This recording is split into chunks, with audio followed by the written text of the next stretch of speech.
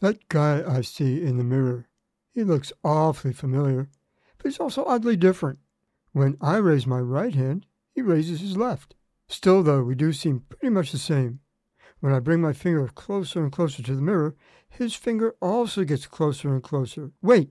Stop! Don't touch that finger in the mirror. Mathematics, math is mysterious. Suppose I meet two extraterrestrial beings, and then I meet two more extraterrestrials. I can safely predict that I will have met 4 ETs, even though I've never yet met any. Math lets you make predictions. All the stuff around us that we can touch is made of matter. The atoms inside us are made of matter. In the early 1900s, physicists working with the mathematics of matter made a strange prediction.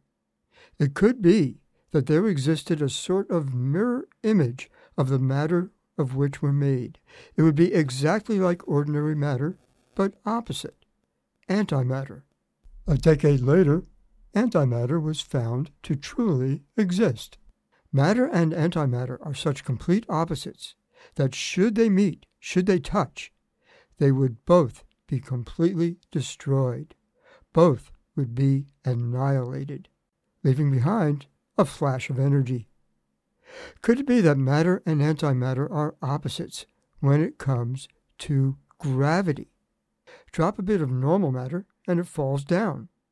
Could it be that antimatter, if you dropped it, could it be that antimatter would fall up?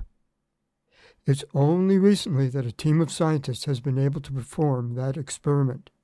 I spoke last week with a member of that team, Dr. Joel Fagins of the physics department at UC Berkeley. Antimatter is rare in our world. How many anti-atoms are you dealing with in this experiment? How many of them are falling in Earth's gravitational field? We would do the experiment with 100 of them at a time. 100 anti-hydrogen atoms, or 100 ordinary hydrogen atoms, weighs in at close to 6 millionths of a millionth of a millionth of a millionth of an ounce. Not something that is easy to see. So how do you know where they are? How do you know whether they're falling up or down? How do you know where they are? How do you keep track of them so you know how fast they're falling, how fast they're accelerating as they fall? Well, we actually don't know where they are, and that's one of the reasons why this is a difficult experiment.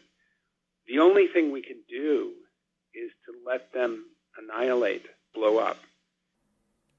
And then they look for the remnants of those tiny explosions. The result: antimatter falls downward. The result that we got was what was expected. But nobody had ever done this kind of direct measurement in which you drop antimatter. There's been a lot of experiments which have used indirect methods. And there's certainly a lot of theory that says that they should drop in the same way as matter. But there's always was a chance that they would do something different.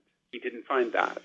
A lot of effort to come up with something that people kind of knew was what we were going to come up with.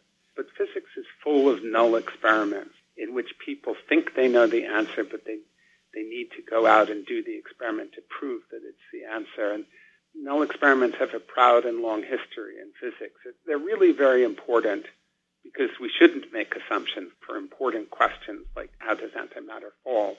And now that we've done the experiment, we can confirm all of these theories, not that they were seriously in doubt, but there was always a chance that somehow or other it would go the opposite way. I could see the data as it was coming out.